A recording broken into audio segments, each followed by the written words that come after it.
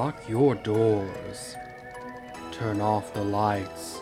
Hide under your sheets because it came from your television.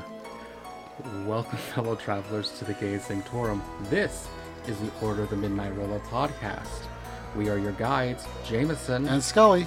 And join us today as we head back to the drive-in theaters to discover B-list horror movies.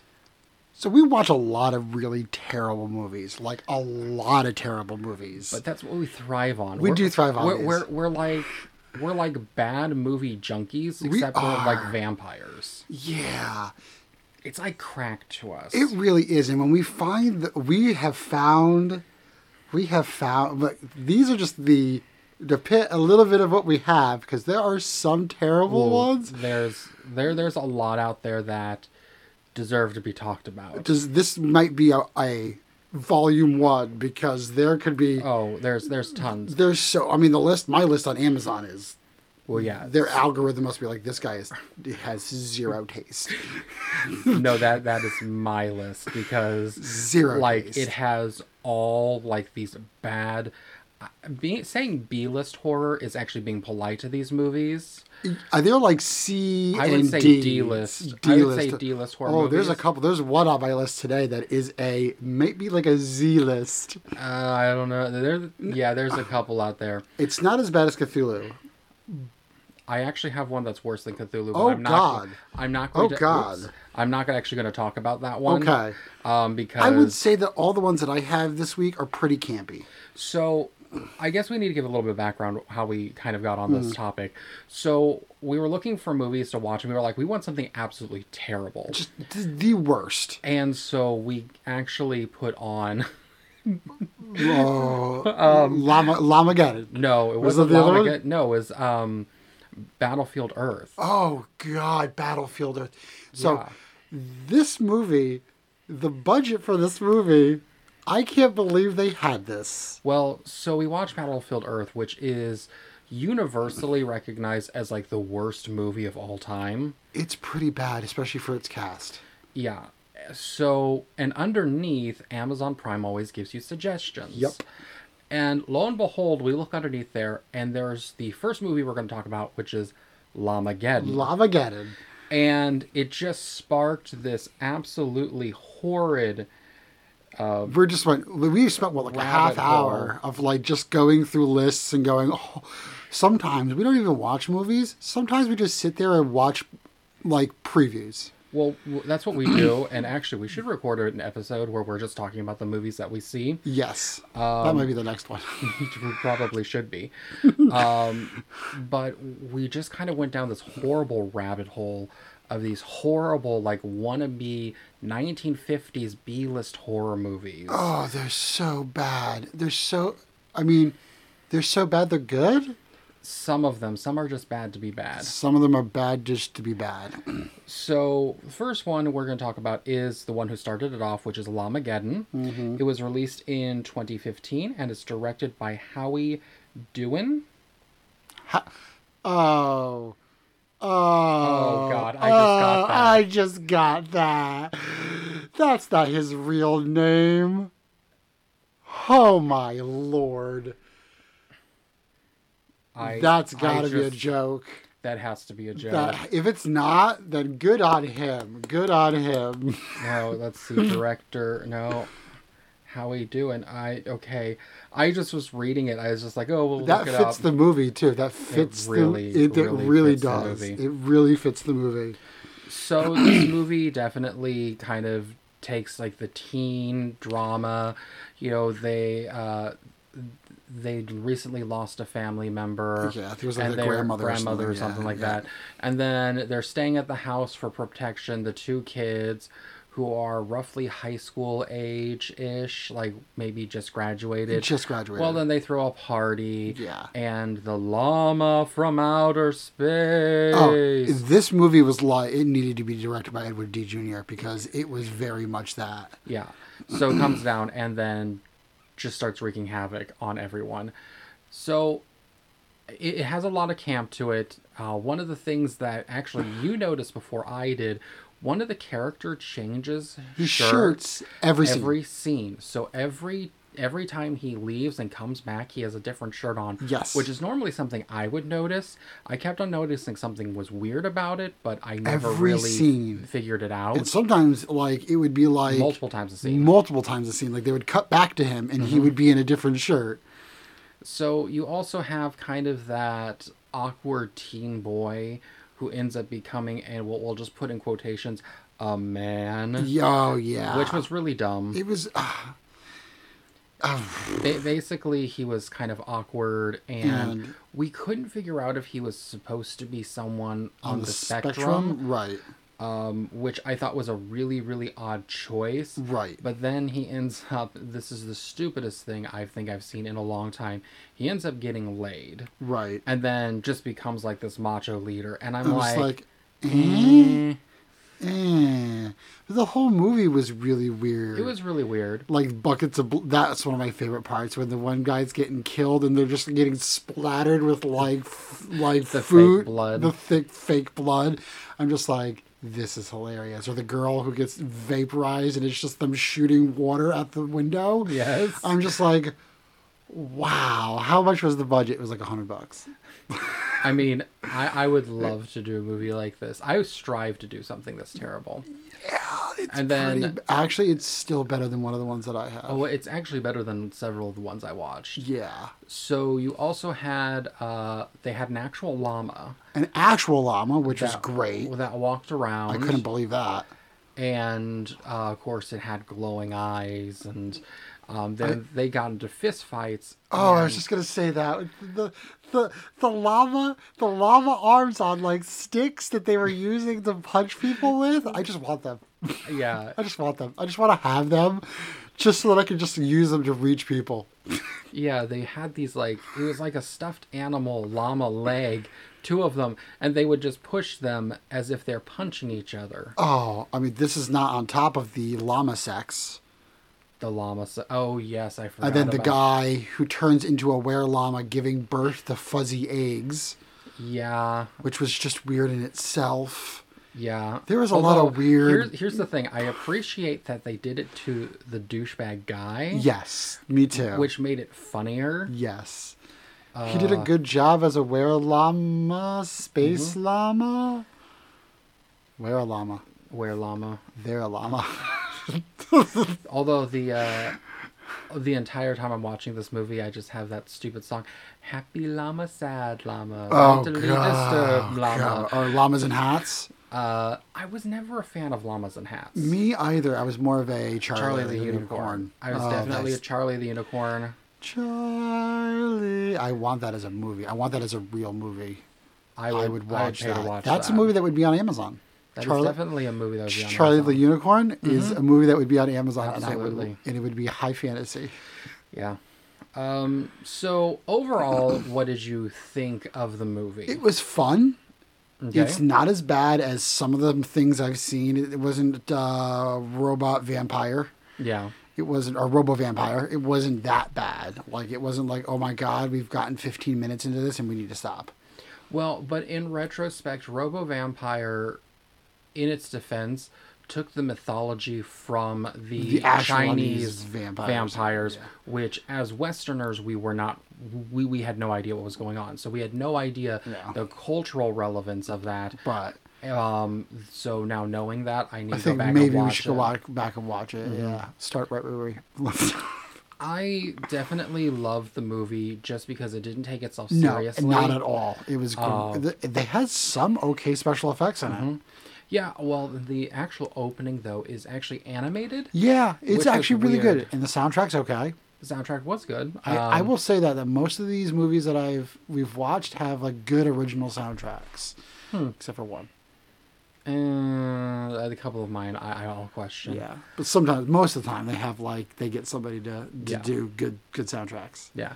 So, recommend it or not? Oh, I would recommend this movie. For For somebody who likes terrible monster movies that don't take themselves too seriously and love that campy stuff, this is right up their alley. Especially if somebody is wanting to do a movie, who wants to like go into doing these kinds of movies. This is one to study. Okay. My next one is actually not too bad. This one actually has a large budget, and I couldn't believe it. This one's called The Moose. It has a 91% on Rotten Tomatoes, of all things. It's made in 2015, has a budget of $100,000, and it's directed by G. Logan Dillinger. It's about a young ranger or park ranger who moves to an Alaskan town where strange things are afoot. They basically say that the town is the flannel capital of the world.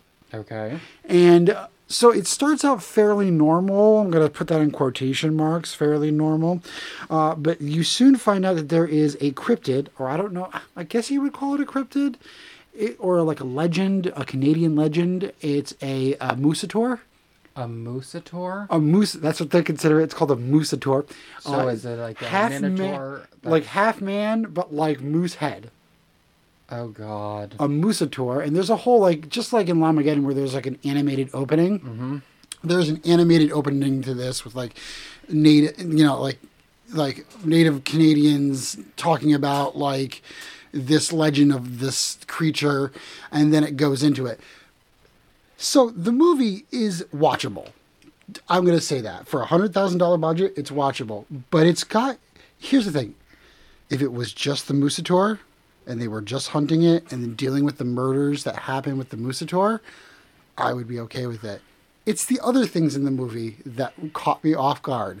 Like the hand puppets, and the mimes, and the conspiratorial alien-believing children. So... Well, wait, what fever dream are you watching? That's what I said.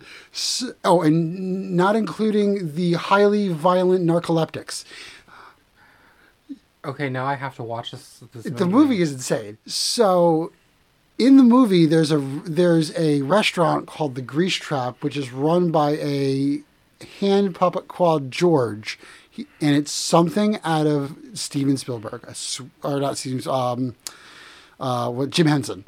So Okay. like he brings out the thing to order, and you can still see the puppeteer's head, like from the eyes up, but then you have to talk to the hand puppet to order your food. Oh my God, it's like Avenue Q. Yes. Oh my God. And not only great. that, it's not only is the owner of the restaurant a hand puppet, but so is the coroner a hand puppet. But it's puppeted by the same person. But the two puppets have considerably different voices, as in they're voiced by two different people, but puppeted by the same person. And I can see that, though. And the coroner's actually a doctor. Okay. Yeah. So not. Oh yeah. It's you. That one takes a long pause. I have to process that one for a minute. The movie's insane. You can the bullets and arrows and stuff can't kill the moose. You have to kill the moose.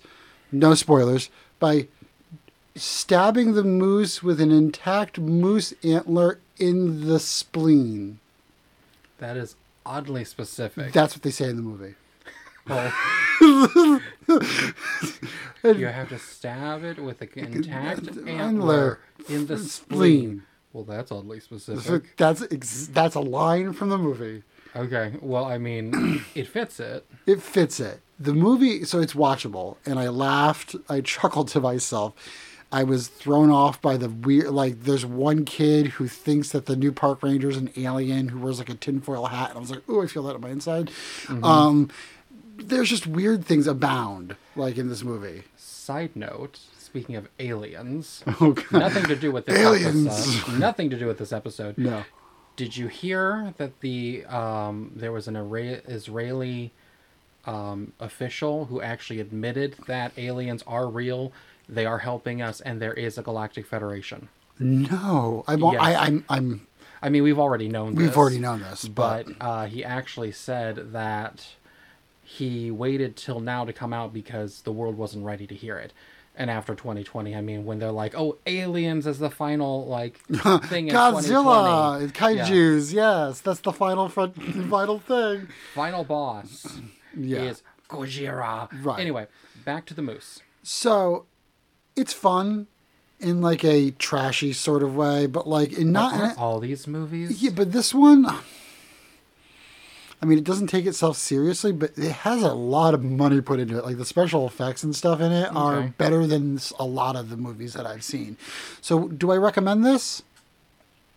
Yeah. Okay. It's not bad. I mean, if you're like, I need something brainless, but also like a WTF, this one is up your alley. Okay. Because I'm just like, oh, it's a monster movie. It's set in Canada with your heroine and hero that are park rangers. Okay. Hand puppets and mimes. Okay, you want to talk about D&D like this is the DM's putting this monster in because he has the mini? This is it. This is that. That is the real world example of I have a mini. Shit, yes. I'm putting it in the movie. Pretty much. Okay. Yeah. Mm-hmm. It's not as bad as my second one, but it's, I would say, the most watchable out of all the movies I have.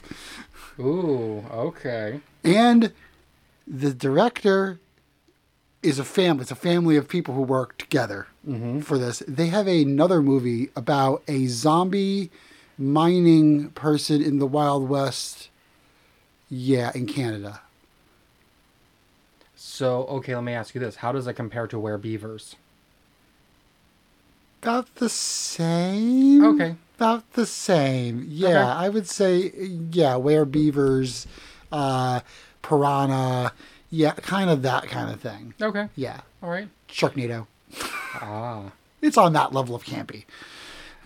All right. So, moving on, we have Huerquito, Nazi Hunter.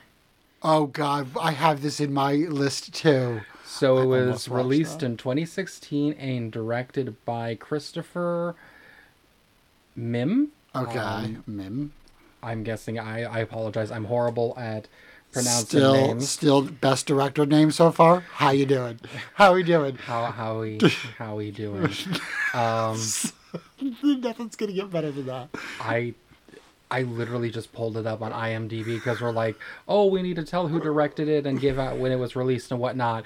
And I just read it just because completely went over my head. And I was just like, what? Yeah, I'm reading a script and he's like, wait a minute, say that again? But anyway, directed by Christopher Mim. And again, apologies if I mispronounced that. So this takes place after World War II, where a Nazi experiment ends up going back and seeking revenge for the things that were done to him. So a Nazi scientist goes back to... Nope, a Nazi experiment. Oh, okay. So what ends up happening is a soldier is kidnapped from the battlefield and is experimented on during World War II. And he's turned into what they call the Huerquito. Wow. Which is like a were mosquito. Would you say he'd not see that coming? Anyway, so I'm going to ignore that joke. That's my one. So he comes back to the U.S. and he's on the hunt for these people. And is he like half man, half mosquito? Well, he's a human, but when he sees blood, he turns into the Huerquito and can kill people. Is he like tiny or is he big? No, it's a big. This one is definitely... Because that would be hilarious if he was a full-grown human and then turns into a tiny mosquito. Because that to me would be hilarious. I didn't really know what it was going to end up doing. This is definitely like in the same vein as The Fly. Oh, I see. Okay. So it is definitely... it's definitely in that wheelhouse and... definitely a nod to the 1950s horror movies. Oh, which I love. So that's kind of where we got the idea of the intro, going back to the drive-in. Yeah. So the main character was experimented on. He was actually saved by the Allies. And because a lot of the Nazis came to the U.S. after World War II due to Project Paperclip and whatnot, he ends up coming back to the U.S. and hunting down because he wants to go back to normal. Oh, okay. And then he finds out, wants it to be reversed. Unfortunately, he finds out that he can't. Then he just goes on a killing spree. So it's done in black and white. But, Sorry. That's my ear. It's done in black and white, but whenever there's blood, It is vibrant red. So very like Sin City. Okay. Very Sin City. Okay. Which I enjoy that kind of thing where it's like black and white with like a splash of color. Yeah, it's very good. And they also have that weird dubbing thing going on. Like so the words in the mouse because movement in a lot of the 30s through 60s, a lot of people, especially like the big like muscular guys that you see like from Hercules, they had rather high pitched voices, so they dubbed over them, and they really harken back to that in this, and I don't know. It was really entertaining. I really enjoyed it, but there are a lot of things that I think aspiring directors can learn from this movie. So you would say that this didn't suck? Oh, it did. It really did. Lots of blood. Lots of blood. Blood! Now, the interesting thing, one of the good things was the costume budget was clearly spent on the Weresquito. Which should be. Which it should be. It should be, because, I mean, if that's your monster, then spend all the money on the monster. So, the head actually looks exactly like the helmet Morpheus wears in The Sandman. Really? Yeah. That's hilarious. Because I literally looked at that, I was just like, you've got to be kidding me. So it is that insectoid alien-shaped head, the two large eyes, and then this long tendrilled mouth, which is obviously the mouth of the mosquito. Right. And like he's flopping around, and he has like the monster mittens on, and which are just oven mitts with stuff on it. Yeah, it's quite humorous. I kind of want oven mitts that are supposed to be like monster things. Now I kind of want that now. I have seen crab oven mitts, which I thought about getting. That's fantastic. Crab people. Crab people. Now, some griefs that I have with this movie, the dialogue is actually pretty good. It's always like 3 out of 5 things are okay. The biggest thing, and because I'm a costumer, that was the first thing I noticed. They did not have near the right period attire. There's a lot of that I have. And that was one of the weird things that I was kind of like... It's one of those things where if the director's not aware of it, if this is like one of their first movies, right, a lot of times they don't realize how important costuming is, really even over set. Right. I mean, at least they did well with like making sure that the monster was was good, and the guy's costume actually was fairly good. It was more modern, but I was able to look past it because it was a Glen Plaid jacket with dark trousers, obviously black and white, so we don't know what colors they were. Exactly. However, that is very much reminiscent of a lot of Alfred Hitchcock's, like the Alfred Hitchcock Presents looks. A lot of the guys were just in dress shirts and ties, like a lot of them were sloppy. The biggest issue that I had was with the female protagonist, because her hair was completely off, and it might have actually been somewhat period appropriate, but it looked too modern. And her dress was like 50s adjacent. Okay, so like 50s modern, like it's I don't really like a know. Modern dress that's trying to be 50s. Yeah, well, it was like no, actually, I know exactly what it was like. It's like H&M trying to do 1950s. Oh yeah. So it looked really off. Yeah. And then later on, she's actually in a sweatshirt and tight-fitted pants, which was completely wrong for the movie itself and also the time period. Yeah.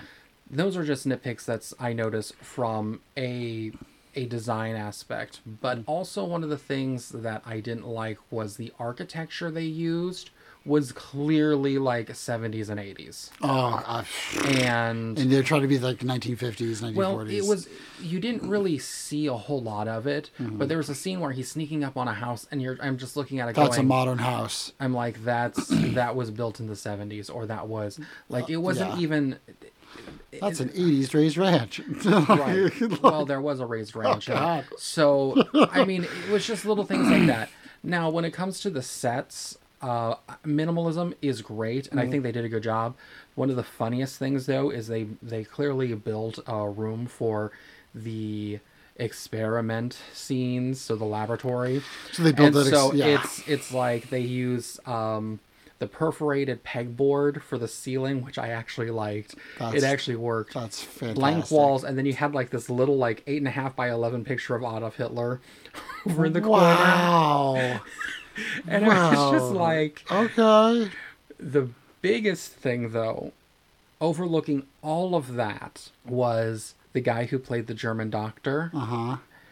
One, this is not a spoiler, but it actually plays into it. He calls the mosquito his little piggy. There's actually a story behind it, which I actually did really like. I thought that was really kind of an interesting twist. But he did not have the German accent. He just had a regular like American accent. So this horrible German accent I have right now, which I don't know if it's picking up on the microphone or not, is actually better than what he had. Because he was talking like this, and then he would randomly throw in like German words. So it'd be like nine, like not even like the German nine. It'd be like me saying nine. Wow. And I'm trying to think. There was one time he threw in a word, and I'm just like, stop.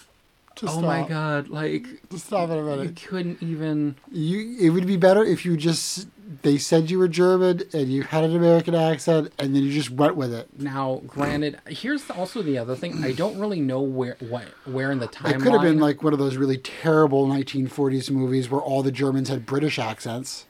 I would have accepted that. I would have totally accepted that. Like in the 1940s and 50s, where like all the bad guys, didn't matter what they were all British. They were all British, or they were all Middle Eastern. There was no in between. There was no in between. No, I really did like the movie. It was definitely... I definitely had my issues from like design aspects, but it was entertaining. It was something different. Yeah. The ending was so, but I don't know. It was a fun watch. Yeah. I would say I'm gonna have to take a look at it. I'm gonna have to watch it probably. I'm on that track right now. Like I don't care. Now I'm on like a I'm gonna watch all the terrible movies track because that's where my brain is right now. Yeah. And I'm like I'm on 3 for 3. Might as well go for a fourth one. So that might be my one tonight. Yeah. So the one I have next is very much the same, except mine has an insane time identity crisis. So this one is called Inhumwitch.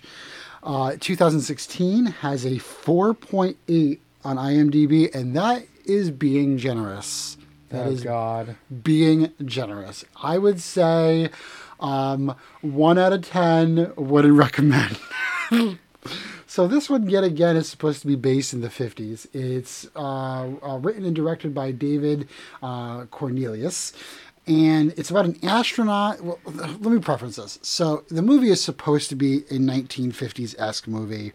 And it's done all in black and white. And it's about the United States going back to capsule space travel again.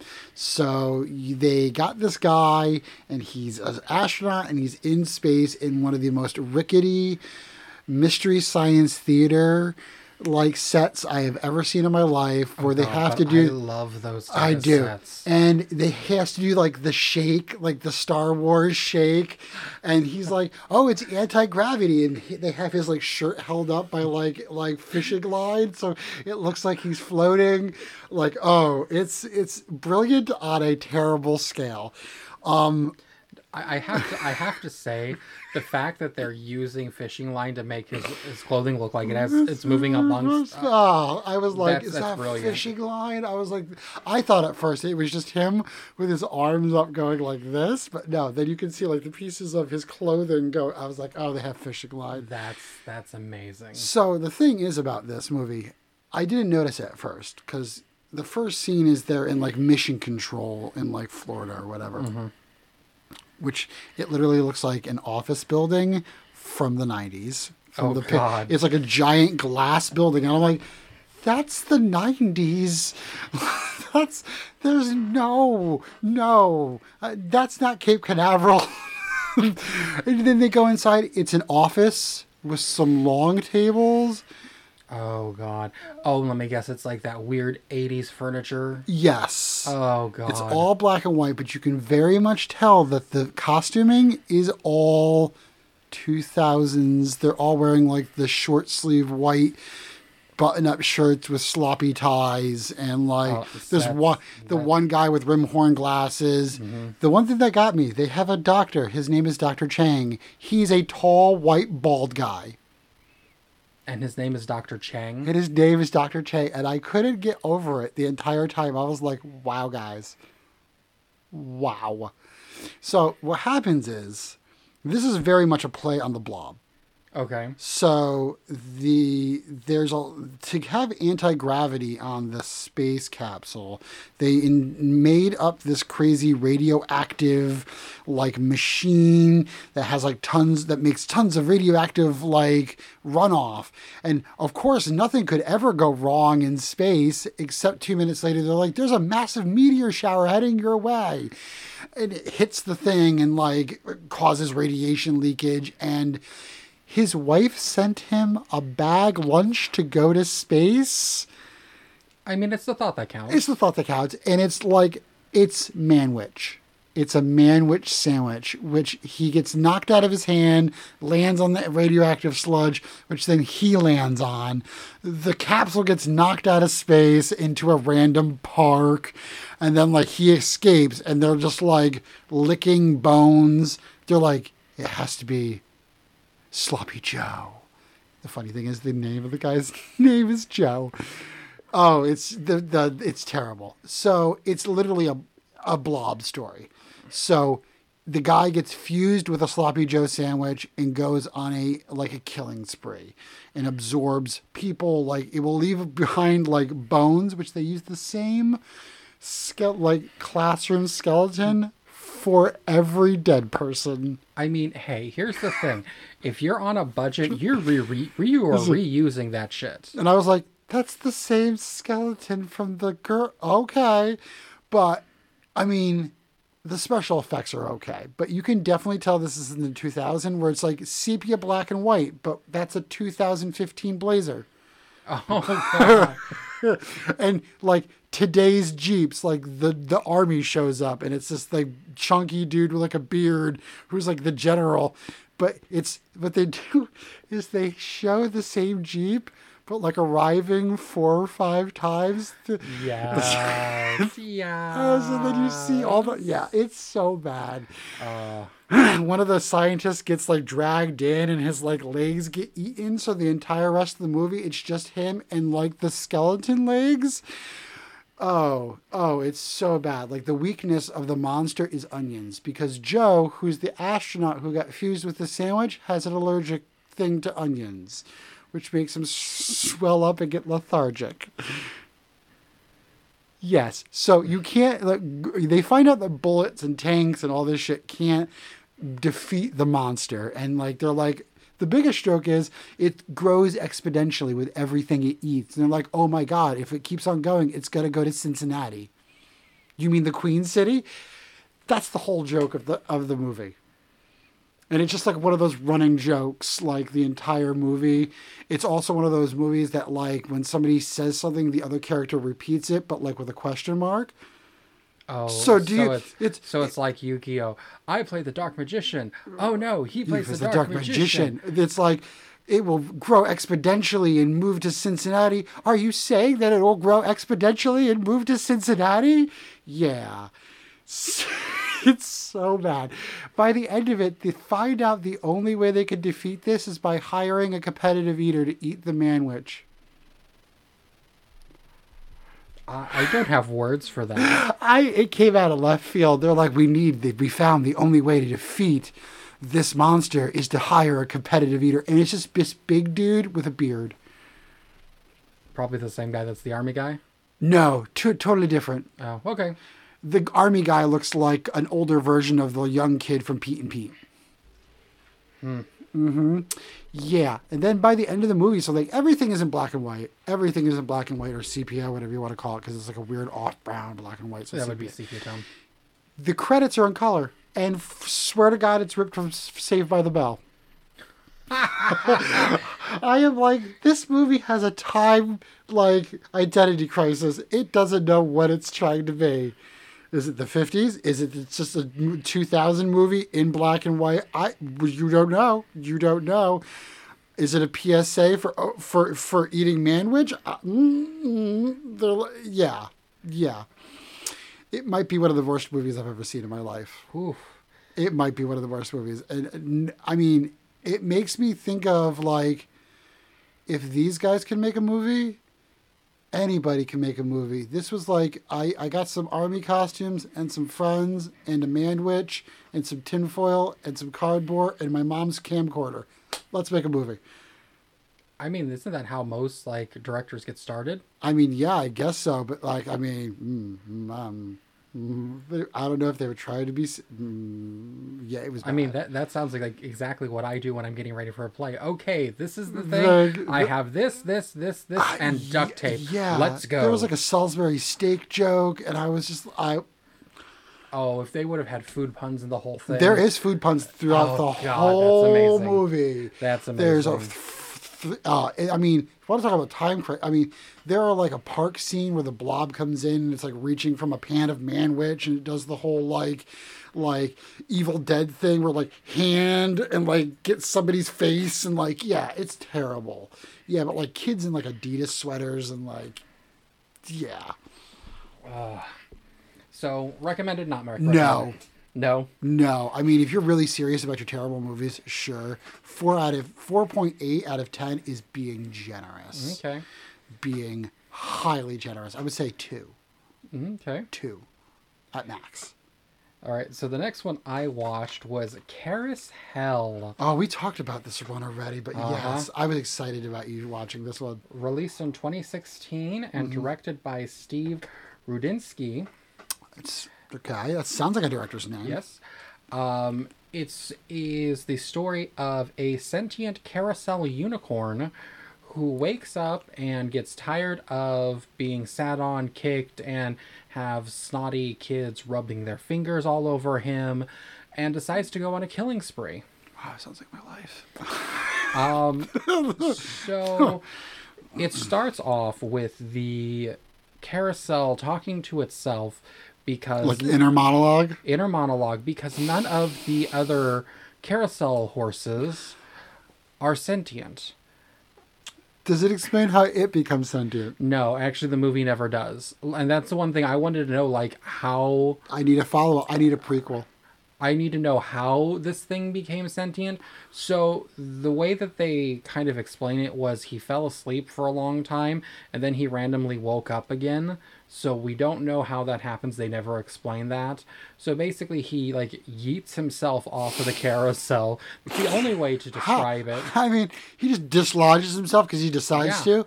Yeah, and my big thing is he has a pole through the center of him. Where does the pole go? Like... All I have to say, he literally yeets himself off of it, and all I have to say is, what's the carousel? That's it. This. What the carousel? What's this carousel? Yeah. That's. So then he goes and he starts talking to the clown because this is at a carnival. Who's smoking weed behind the barn or something.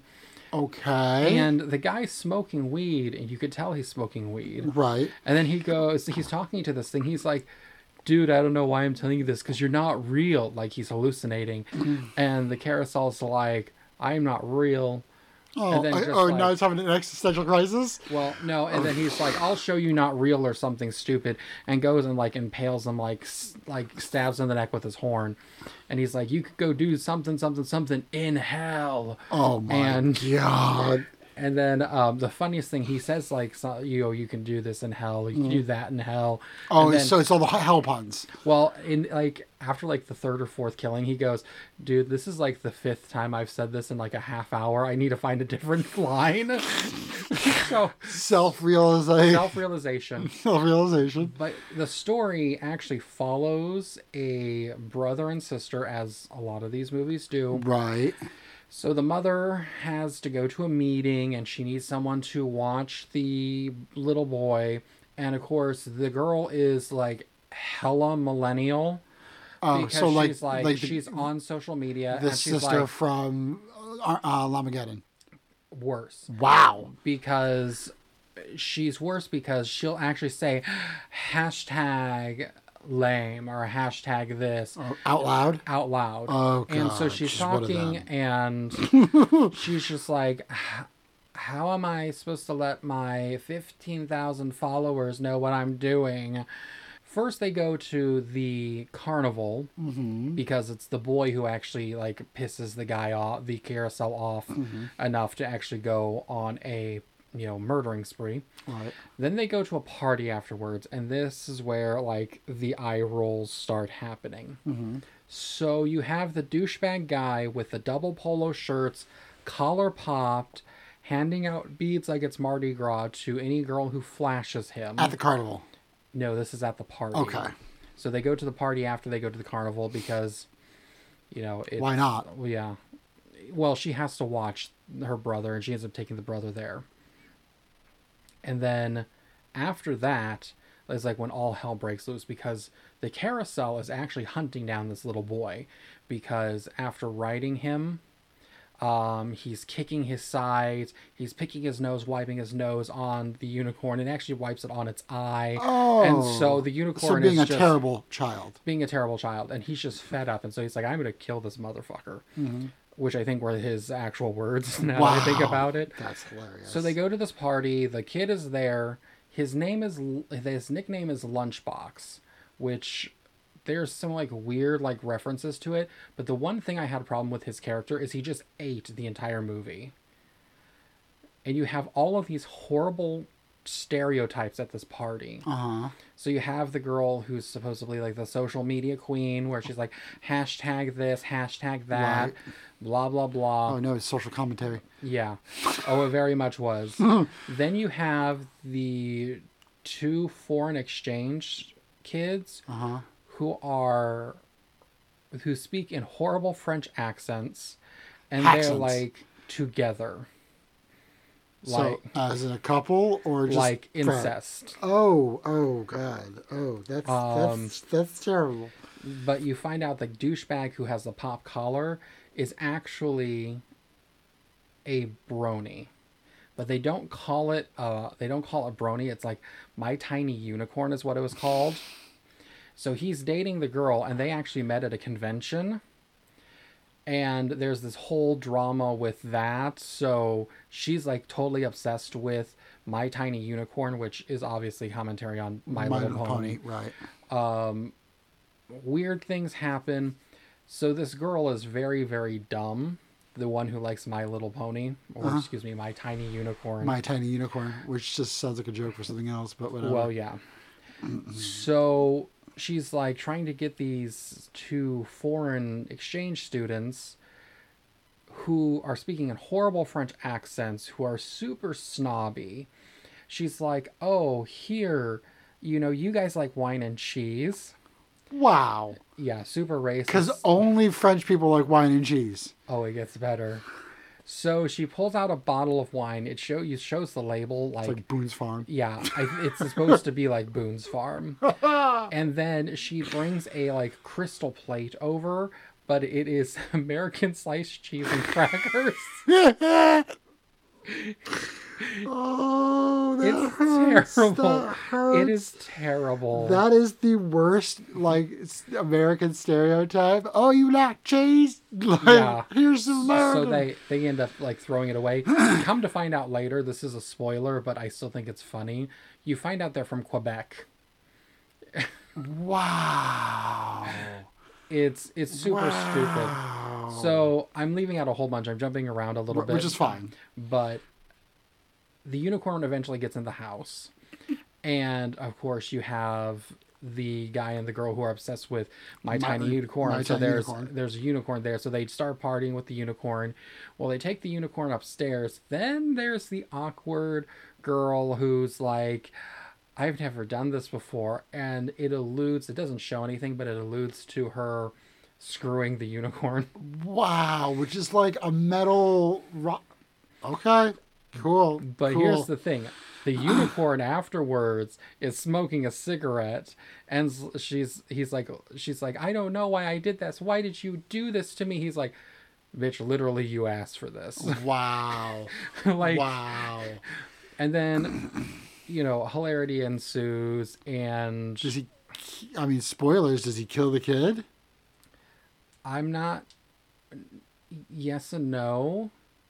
There's a lot of other things happening in it, so the ending is really weird, because there's also, like, the White Knight, who is actually the knockoff Woody character, the cowboy, who was from the carnival, who has a magic gun that'll kill the unicorn, but the unicorn ends up like running over the kid in like a Kia Soul or a Jeep or something at the very end. It's like, it doesn't at all make sense. Basically everyone dies.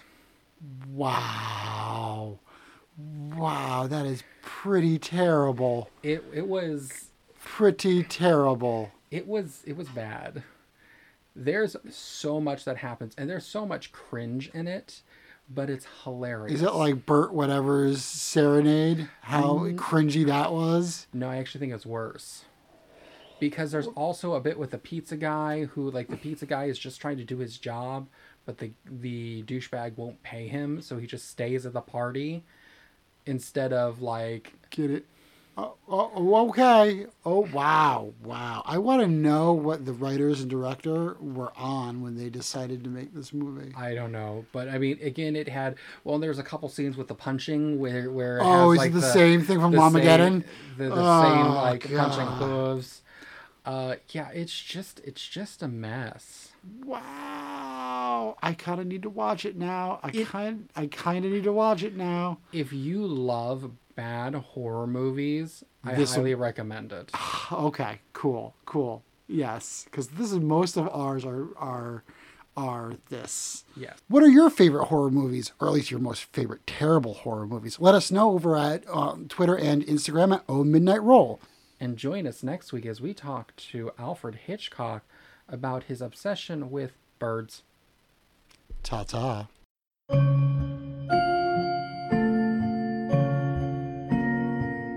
Thanks for joining us. We hope you enjoyed this episode. If you'd like to keep the conversation going, you can follow us on Twitter and Instagram at @OhMidnightRoll.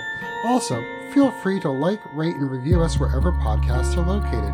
Until next time, good morning and memento mori.